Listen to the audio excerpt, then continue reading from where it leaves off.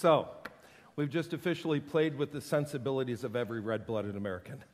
Andy walked in with her ears covered. I'm not allowed to listen to Christmas music before Thanksgiving.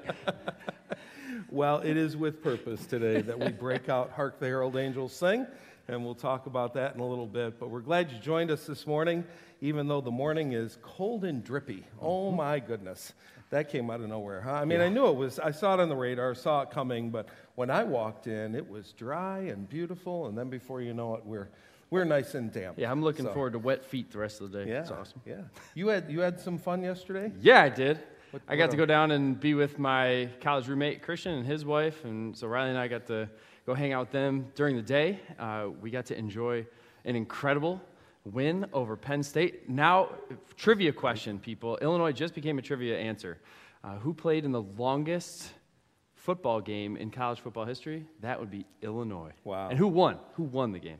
That's us. That's amazing. And then at night, it was really cool. We got to go with the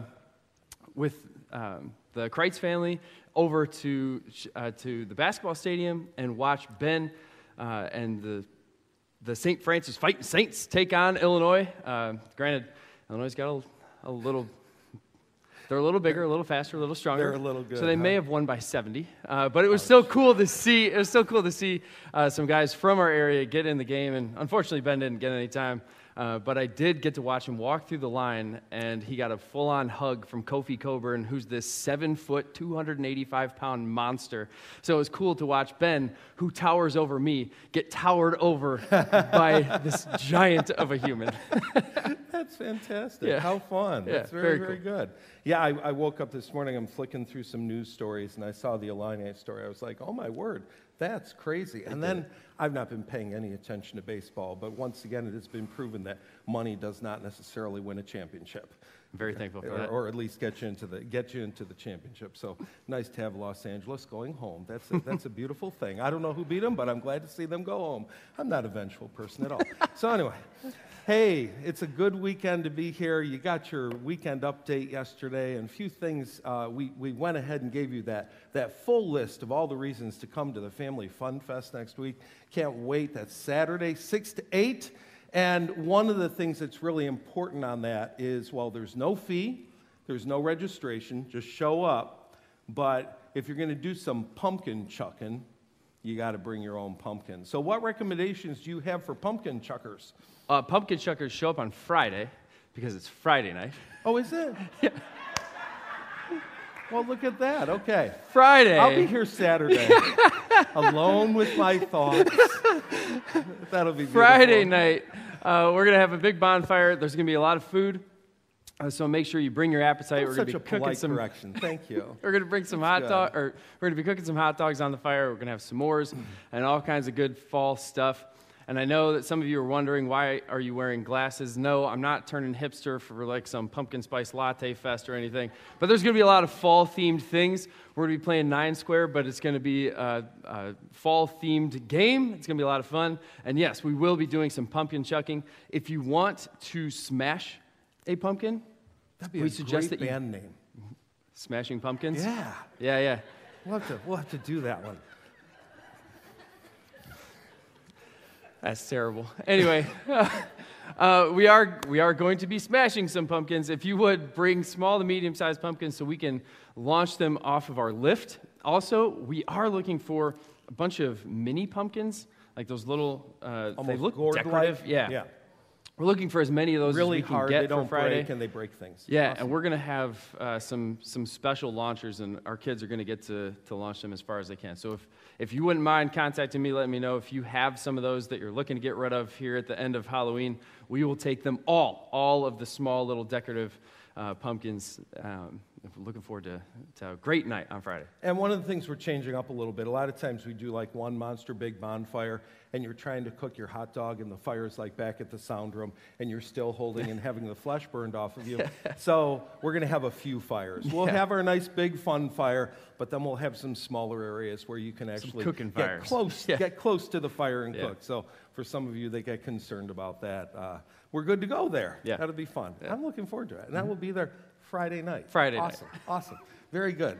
It actually makes me less tense because Saturday's a busy day for me, and so I'm like, how am I going to work that in? So It's almost like we thought ahead. Wow, yeah, awesome. It's too bad that it's raining so hard today because the back paths down here on the property are cleared out and just beautiful right now. So during the week, you want to come on over and take a wander. It's a great place to just go walk, pray, be quiet, and all the way to the back.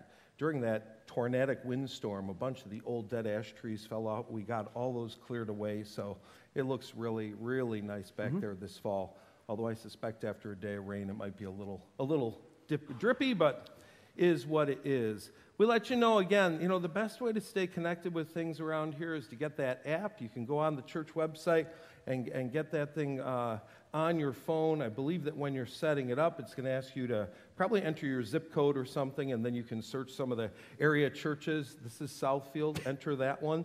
So go ahead and enter that, and right there you're able to go and look at, in particular, groups and events all the time. And it's populated with all the events right on through Green Lake and camp, and so those dates are already there. Good to take advantage of that. That piece of it is worth checking weekly because there's new stuff coming up or things that you can register for late. So it's always worth checking out the groups tab. Yeah.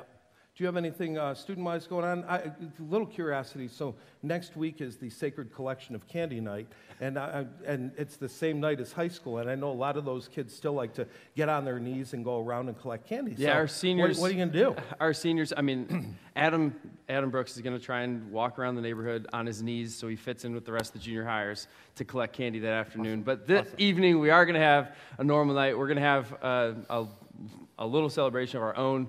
And Julie Conroy has made it very clear that she will never come back if we don't allow her to wear a costume or two. So if you want to, you can. If you don't want to, you don't have to. But that's going to be next Sunday night. And then on November 10th at Refuge, we are doing one of my favorite new events that we were able to do a couple years ago. That's donuts and dodgeball. So we're going to be getting all that information. Everything's going to be going out through Remind later this week. So if you have a student that is junior high or high school age, or you are a student junior high or high school age, and you want to keep up on that information, stop by the welcome desk this morning, and you can get instructions on how to sign up for that. Remind is super easy. If you want to download another app on your phone, you can. If you don't, you don't have to, and you can still get all those messages. But that's how we get all the information out, and there's going to be a lot coming in the next few weeks, so make sure that you're signed up for that. So I didn't prep you for this, but when you think of Genesis 1 through 3, the first 3 chapters of the Bible, what are one or two verses or one or two concepts that really stick out to you from the first 3 chapters of the Bible? Yeah, obviously, we get creation right up front, and I love how we emphasize often that in the beginning, God is the Alpha, He is the Omega, beginning and end. He is everything, and everything was created in Him, through Him, by Him, for Him. So there's something just so magical and powerful in that for me, knowing that we aren't in control, because just a chapter later, we find out that if we were in control, it would all go to junk. Yeah. Because we are fallible. We are susceptible to falling for lies dating back to the first humans. And we don't get it right. So again, seeing how God handles Adam and Eve when they lie, catching them with the hand in the cookie jar, and makes them reason it out. I think it's something that I have to do with my students a lot. No, I didn't give you this grade. You earned it. Now let's look at why you got this grade. So I just love the picture that it paints for us in terms of God's creation and then how we screwed it up. Awesome. Well, I've grown a great appreciation, not only as I grow older, but especially through COVID. I've grown a great appreciation for the little word "with." We're with each other, and we need that. We're together, and we need that. And I really believe a big part of Genesis 1 to 3 is God letting us know that He created us to be with us and for us to be with Him. And so part of the reason we're breaking into Christmas already is because I want to spend some time looking at that name, Emmanuel, which we're literally told by Isaiah means God with us. We're going to be looking at the with us God. And part of the reason we're doing this now, part of the reason we're breaking in literally before Halloween, you look at when Easter is coming, you have Lent. And Lent is 6 weeks long, and it's quiet and reflective. It's the dead of winter, all that's going on. And you really have a chance to get your heart prepared for the moment of the celebration of the resurrection. Advent, on the other hand, starts the Sunday, often the Sunday after Thanksgiving. And, Black Friday's already happened, and we're not even into Advent yet. And we're racing and running and trying to order, and this year's going to be more hectic than ever as we all go bang on shipping containers and try to find our things. And, we're going through all this madness, and there are the parties. And when your kids are younger, it seems like you're going to countless concerts and parties and events and all this stuff, to the point that by the time Christmas Eve comes, we sit there and go, thank God Christmas is over. What a sad reaction. Thank God Christmas is behind us. So I wanted to get a little earlier start this year because I want to take some time to really be reflective about what does it mean for God to be with us. He is a with us God. So that by the time we get to Christmas Eve, we will have still experienced all the busyness, but we will have reflected long enough to be grateful that we are not alone. And then to analyze just the way we do approach our relationship with God. Because as much as God says, I am with you always to the end of the age, and he wants us to be with him, the main word that we use to describe our relationship with God is often not with. So we're going to look at some of the faulty ways that we go about our relationship with God, and then ultimately come back and look at the richness of withness. Cool. So would you mind praying before we start? Sure. God, we come before you today, ready to worship, ready to listen, ready to learn. I pray that you would work in each and every one of us as we hear what you have for us. I pray as we enter, believe it or not, the Christmas season, that we would be ready, not just for ourselves, but for the people that we interact with on a daily basis, whether it's coworkers or family or kids or whoever, God. Help us to be ready to spread the Christmas message. Help us to understand why it's important to slow down, to know that you are with us, and to share that message with the world. We pray this in your name. Amen. Amen. So imagine a bizarre scenario in which you are quite literally the only person existing on earth, or at least the only person you know. You are alone. You've never been influenced by the thought of another person. You have no sense whatsoever of why you're here, how you got here, any of that. You're just standing, literally staring at the stars by yourself, and you're trying to figure it out. And you come across a book, and somehow, even though you're alone, you're a genius, and you're able to read whatever language it's written in, and you open it up to chapter 1, verse 1, and there before you, you see these words. In the beginning, God created the heavens and the earth. 10 words in English, 10 words that you could quite literally just sit and reflect on for the rest of your days, and you would have all kinds of teaching about your existence, about why you exist, about who created you, everything. It's right there. It starts with that little prepositional phrase, in the beginning, and you might read that alone and say, the beginning of what? The beginning of the world, the beginning of the sky, the beginning of me? The beginning of everything that ever was. There was nothing, and there's something. What is it the beginning of? What are we talking about here? And then we read, in the beginning, God. God. I mean, I'm alone. What do you mean God? It capitalized. It must be a person. Who is this person? Is this person someone I might run into on the street? Where did they come from? What are they all about? In the beginning, God. I'm looking at these words, and I'm trying to understand, who is this, and what is he about? And he's doing something. It appears in the beginning, and what we find out is that in the beginning, God created. We get the verb, the first verb in all of the Bible. In the beginning, God started making things. And I mean, he is the ultimate maker, we find out. He's the one that's putting it all together. Creativity is part of his nature. And so we're unfolding this. We're only 5 words in, and we're already learning that we got here somehow, and there was a being called God that put us here, and he actually created. And what did he create? He created the heavens and the earth. Everything everything that exists. Now I don't have to wonder what it's the beginning of. It's the beginning of where I stand. It's the beginning of human existence. Here we are. It all starts here. 10 words, just 10 words, and already I have a greater understanding of how I got here, who got me here, and a little bit of what life is all about. I'm still not totally sure who this God being is, except that he apparently has some resources and some power to be able to create not just a building, not just a city, but an entire world and an entire solar system. There's something going on with this God that's incredible and powerful. We continue to read verse 2. And in verse 2, we find out that he created in the beginning, but what he created was just a something. He created this planet, this earth, and it says it was formless and empty, meaningless, abandoned, just there. Darkness covers the water. Just this blob out there in the universe. But then we get this other part, because it's not abandoned. There's this something called the Spirit of God, and it's hovering over the waters, just hovering there. And even there, we're kind of going, Spirit of God, God. Okay, are we talking about two different entities? Is this talking about just the Spirit within this guy, God? Or is there someone else here? What's going on? But he's hovering. And the hovering gives you the sense that maybe, just maybe, something is about to happen. Something might be about to explode.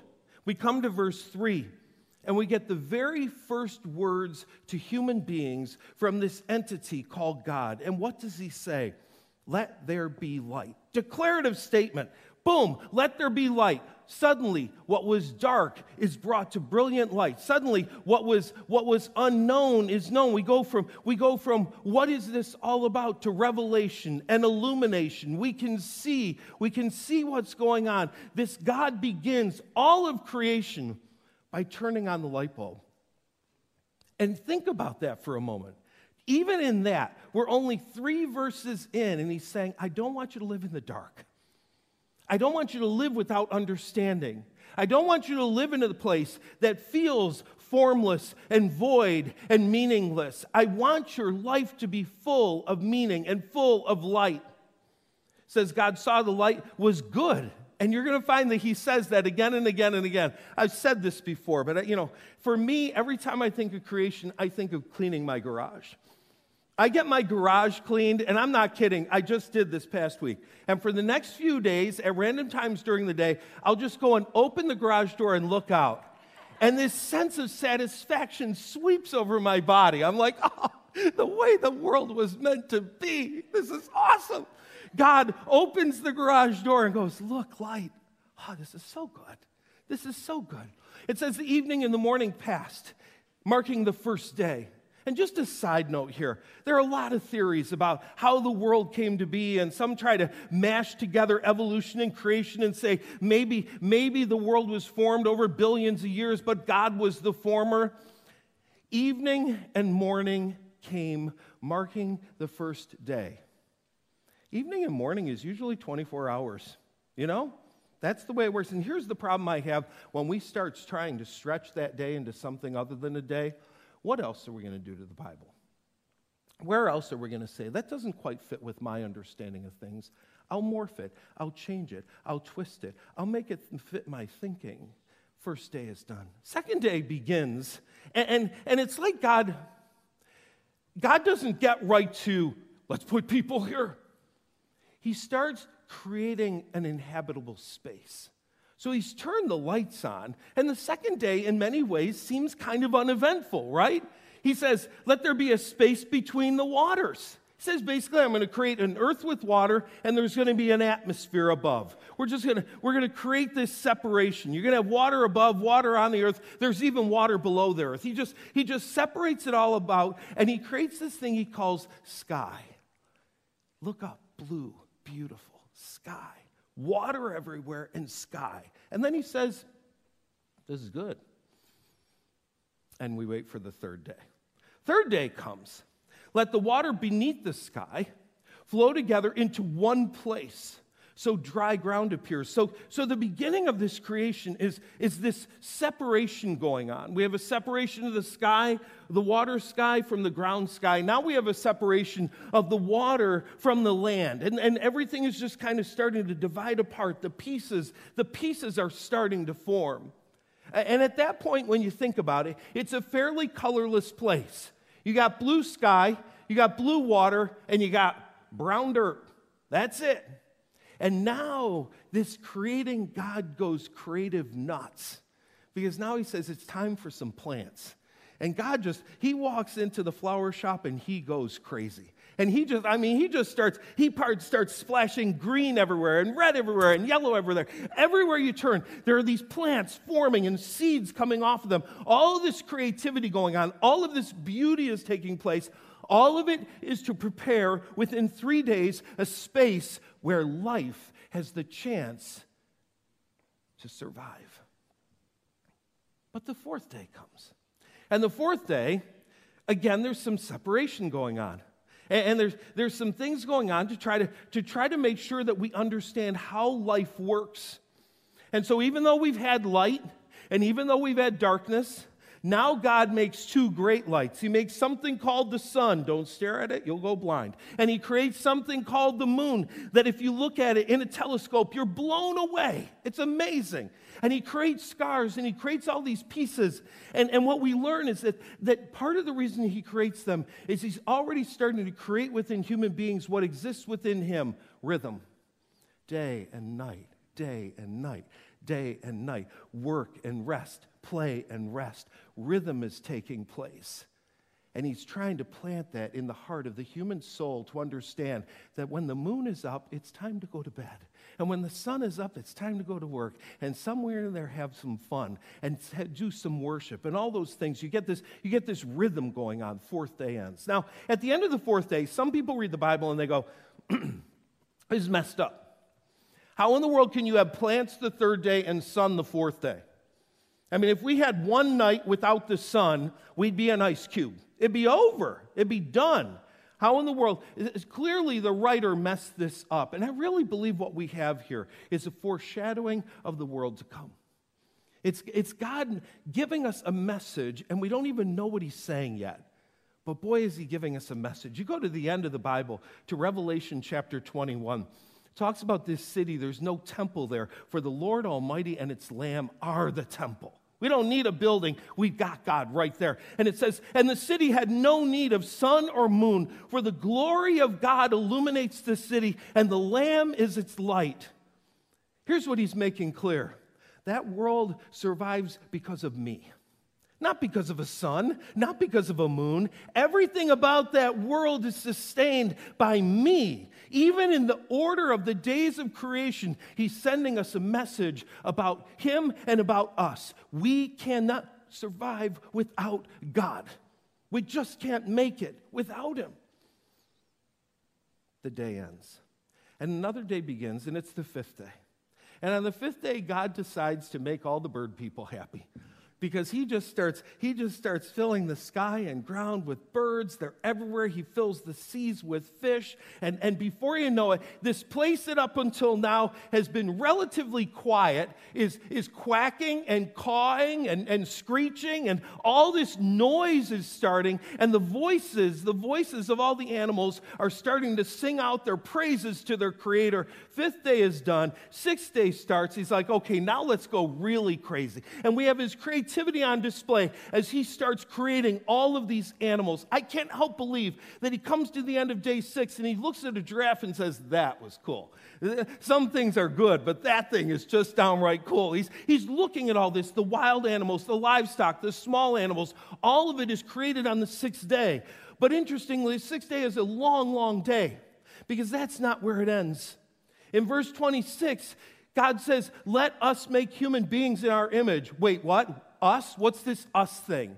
Is it a royal we? God doesn't like to refer to himself as I and me. Is he pronoun confused? What's going on here? Why in the world is he saying us? Could it be possibly that this Spirit of God that was hovering over the waters is different than the God who created the heavens and the earth? He gets us thinking. He's having this conversation with others, and he's saying, we're going to create something that is just like us, something that reflects us.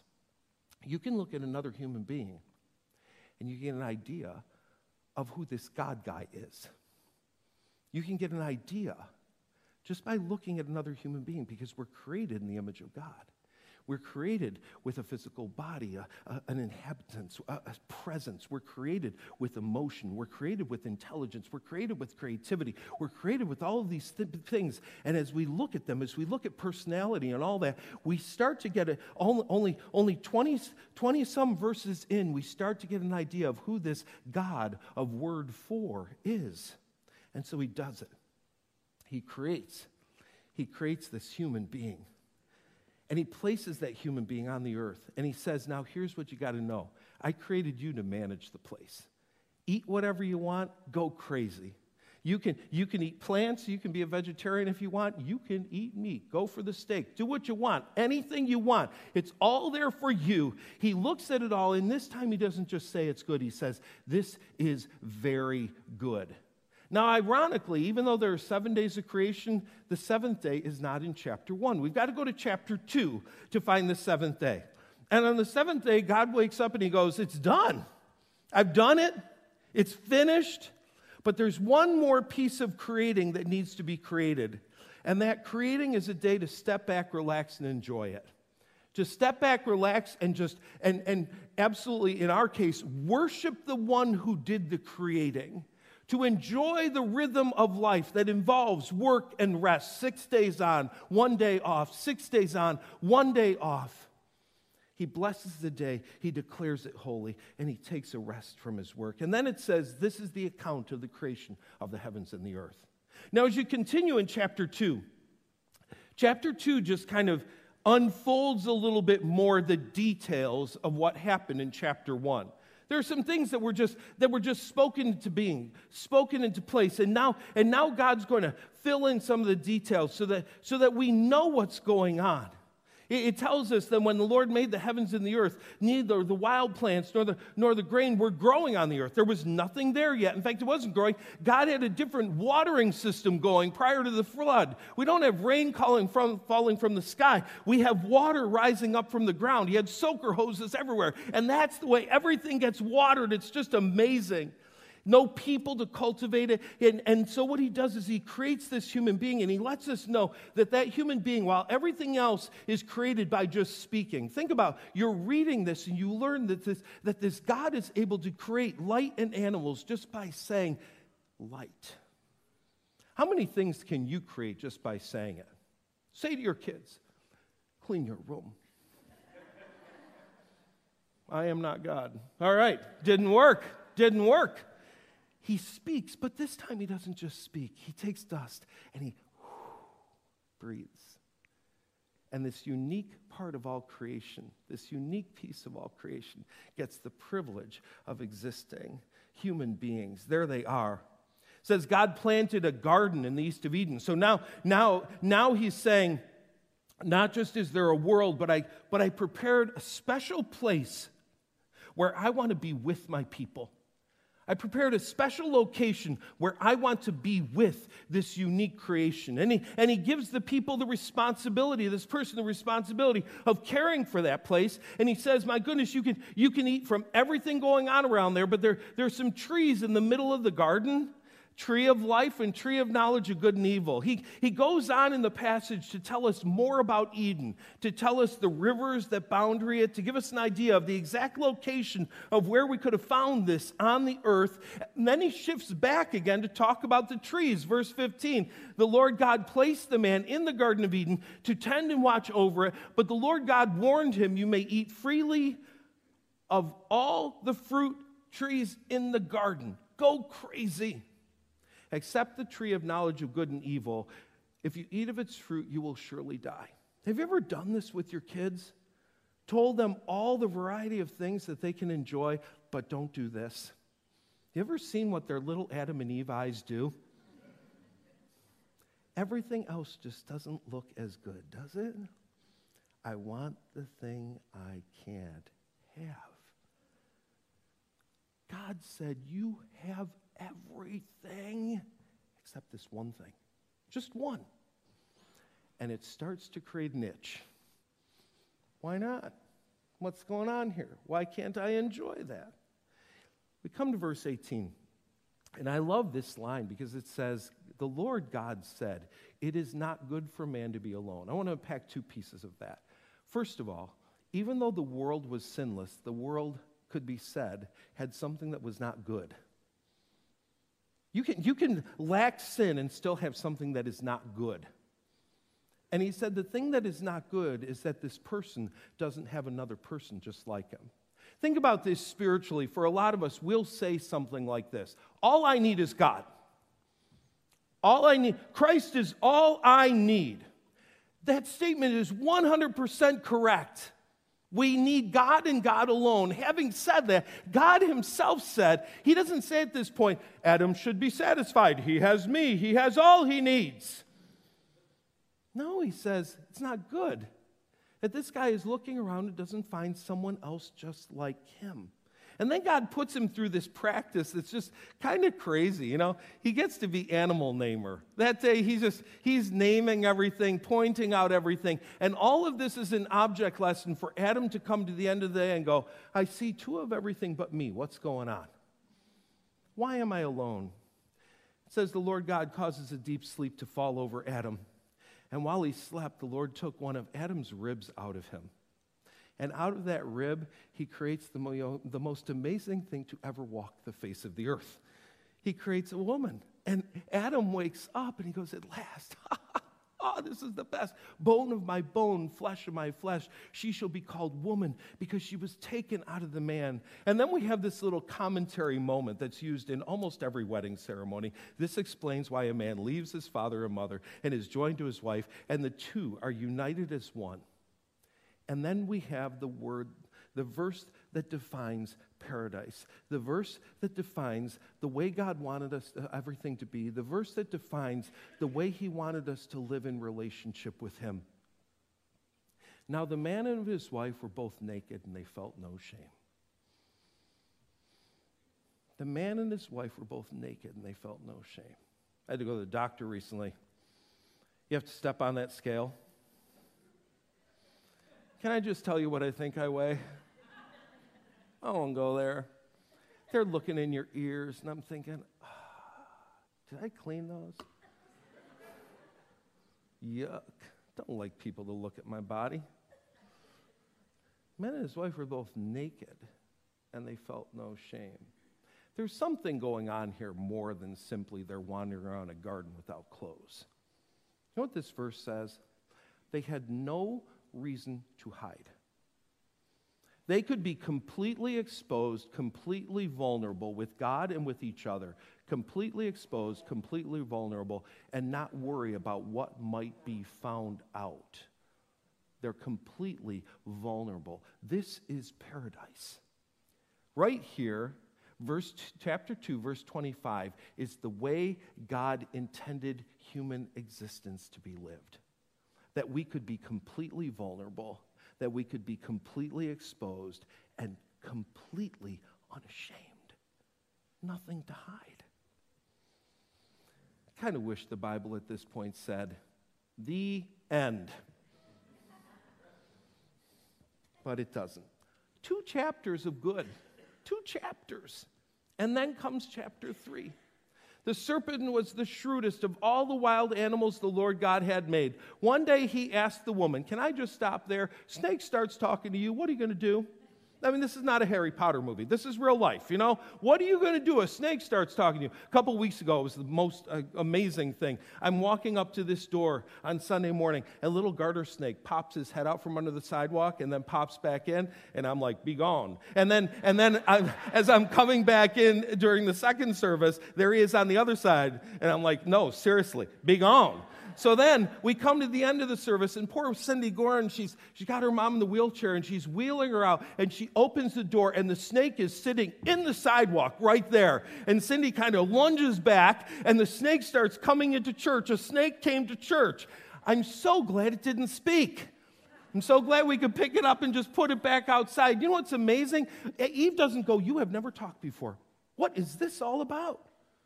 Makes you wonder what's going on pre-fall. Were these animals able to talk? I don't know. I don't know what's going on. But anyway, this animal starts to speak.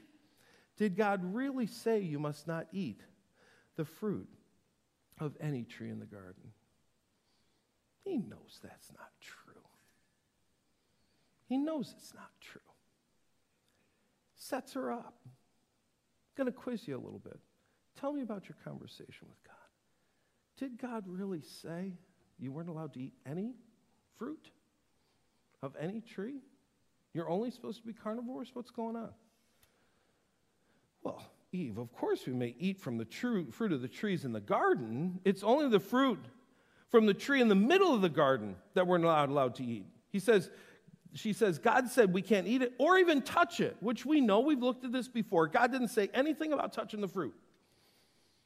Don't do it or you will die. She gives this answer, and he comes back again and just outright defies her understanding of who God is. Outright defies her understanding of God's goodness. Outright just defies everything that she understands to this point. You will not die. God knows your eyes will be opened as soon as you eat it, and you will be like God, knowing both good and evil. What's she saying? What's he saying? God isn't as good as you think. You think God has your best intentions at heart? No, he doesn't. He's just like everybody else you've ever known, in it for him. In it for him.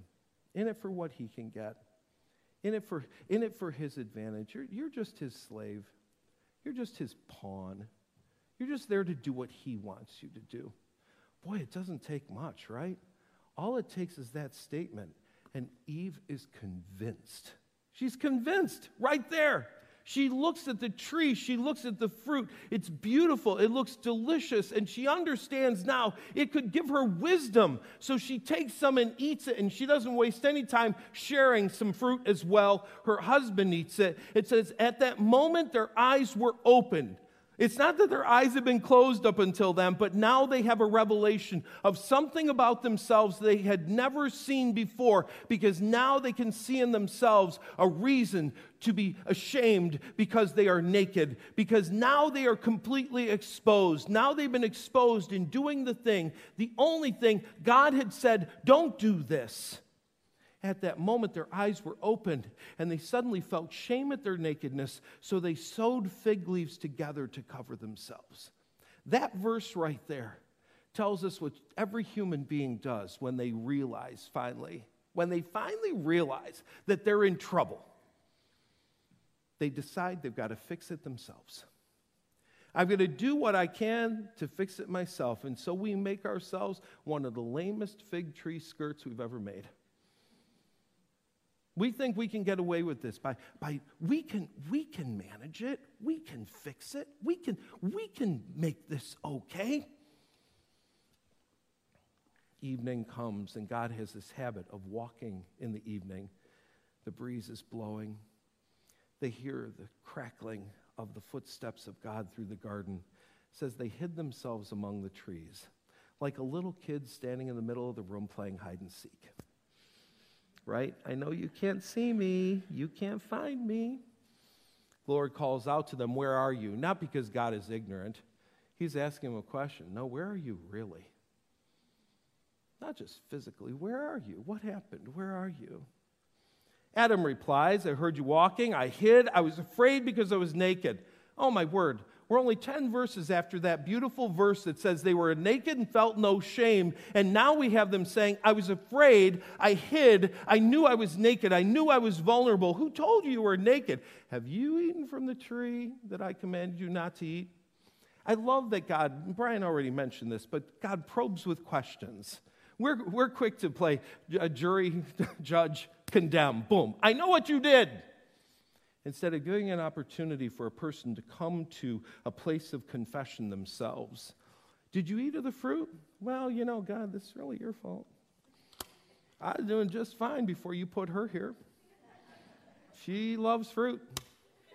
She had to try it. Just saying. So, turns to Eve. So, you're a troublemaker. Yeah, but It's that snake. I mean, he did this. He did this. From the very beginning, I mean, the two things they do are the two things that we do. They sew up some fig leaves thinking that'll cover them, and they cast the blame somewhere else. Wasn't me. If you hadn't created me with these desires, I wouldn't have done the wrong thing. It's all your fault, God. You did this. Blame, blame, blame, blame, blame. And then come the three curses. The serpent gets cursed. You'll crawl on your belly. And embedded in this verse, verse 15, is the promise of a beautiful future. So he says, there's going to come a point that a man is going to come and you are going to nip at his heel just like a snake. He'll hang on a cross. But I'm telling you what, you're going to take that cross and you're going to drive it through your heart. He's going to crush your head and you will be dead. The day is coming. Don't forget it, the day is coming. We're only 3 chapters in, and we've already got the hope of redemption coming as part of the curse of the snake. The woman gets a curse as well. More pain in childbirth. It also says your desire will be to control your husband, but he will rule over you. Interesting statement there. That idea that now will rise up within me a spirit of competition. I want what you've got, and I'm going to take what you've got. And then the guy, congratulations, get weeding, get working. Life is going to get a lot harder. Please understand, work was not the result of the curse. Hating work was the result of curse. You want to know the result of the curse? It's the feeling you have right now about tomorrow. I hate Mondays. I hate Mondays. That's the result of the curse right there. Adam used to go skipping into the garden. This is the best. I get to hoe. I get to, this is the best. And now he goes, weeds. I hate weeds. Thistle. Garbage. Need some Roundup. You will work by the sweat of your brows. From dust you came, to dust you will return. Well, he doesn't leave the woman without a name. Adam calls her Eve, because she's going to be the mother of everybody that ever existed. And then we come to this. The Lord said, look, the human beings have become like us. They know good and evil. What if they reach out and take the fruit from the tree of life and eat it? They will live forever. So the Lord God banished them from the Garden of Eden. He banished them. He sent Adam out to cultivate the ground from which he had made him. And sending them out, the Lord stationed mighty cherubim to the east of the Garden of Eden. He placed a flaming sword and it flashed back and forth to guard the way to the tree of life. It's just so incredibly sad. Here are people that used to enjoy God walking with them in the cool of day, and now God says, you're banished. We're separated. This is broken. All the beauty is broken, just like that. We're going to be looking at Emmanuel, God with us. What does it mean to be with God? But the fact is, we all have a starting point in this journey of God being with us, and that is life apart from God. We start life banished. We start life separated. We start life grabbing some fig leaves, sewing them together. We start life saying, if you hadn't brought her into my life, I wouldn't have done this. If you hadn't given me that desire, I wouldn't have done this. We start life apart from God. You can't be with God until you realize you are apart from God. Every one of us. Nobody was born a Christian. Nobody was born into a relationship with God. Every person was born separated from God. This is the starting point for every human being. But here's the beauty. It doesn't have to stay that way. It doesn't have to stay that way. And as we walk this journey together, this Emmanuel, God with us journey, what we're going to realize is you don't have to stay in a state of self-punishment apart from God. You can be with God. And so, God, I pray that you will give us this amazing and great realization that we truly are never alone. But for some of us, we are alone. We are alone because we are still apart from you. Open our eyes to the fact that we do not have to be alone. We do not have to live apart from you. In Jesus' name, amen. So during this series, I'm going to bring you a couple of prayers that I think are beautiful expressions of the withness we have with God. This one's attributed to Patrick, the guy that we celebrate in March with shamrocks. He lived in the 400s and he went around Ireland bringing Christ to a nation of pagans. A place that was very dark, a place where Satan worship was real. And every day he felt the need to put on the breastplate of righteousness. And he'd pray a prayer that was literally referred to as St. Patrick's breastplate. It starts this way: I bind unto myself today the strong name of the Trinity, by invocation of the same, the three in one, the one in three, of whom all nature hath creation, the eternal Father, Spirit, Word. Praise to the Lord of my salvation. Salvation is from Christ alone. I just love that beginning. I bind unto myself today the strong name of the Trinity. It's a long prayer, but this is the part most people know. Christ be with me, Christ within me, Christ behind me, Christ before me.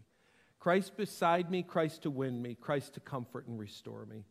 Christ beneath me, Christ above me, Christ in quiet, Christ in danger. Christ in hearts of all that love me, Christ in mouths of friend and stranger. Christ is with you. As you walk to communion today, tables at the front and the back, gluten-free on the sides of the stage as well as at the back, know this: you don't have to be alone. You don't have to be alone. Emmanuel wants to be with you. All of life begins apart from God. Every one of us. We're separated from God. But we don't have to stay that way. It doesn't have to be that way. The Lord turned his face toward you. He wants to give you peace. You know, sometimes that peace is hard. We're going through stuff in life. David Appleton today is feeling the loss of his mom this past week. And you know, that doesn't just get wiped off because I know God is with me. It hurts. It hurts. We go through pain in life, and sometimes we misinterpret the pain as separation from God. But other times, the truth is we are separated from God, separated by our sins. And God says, would you stop sowing fig leaves? Would you stop blaming everybody else? Would you stop hiding? Come into the light. He said, let there be light, and there was light. And he gave us the light so that we can see ourselves for who we are and who we are in light of him. He wants us to live in the light. Take these words with you today, these words from the song. May his presence go before you and behind you and beside you, all around you and within you. He is with you. He is with you. We'll see you next week.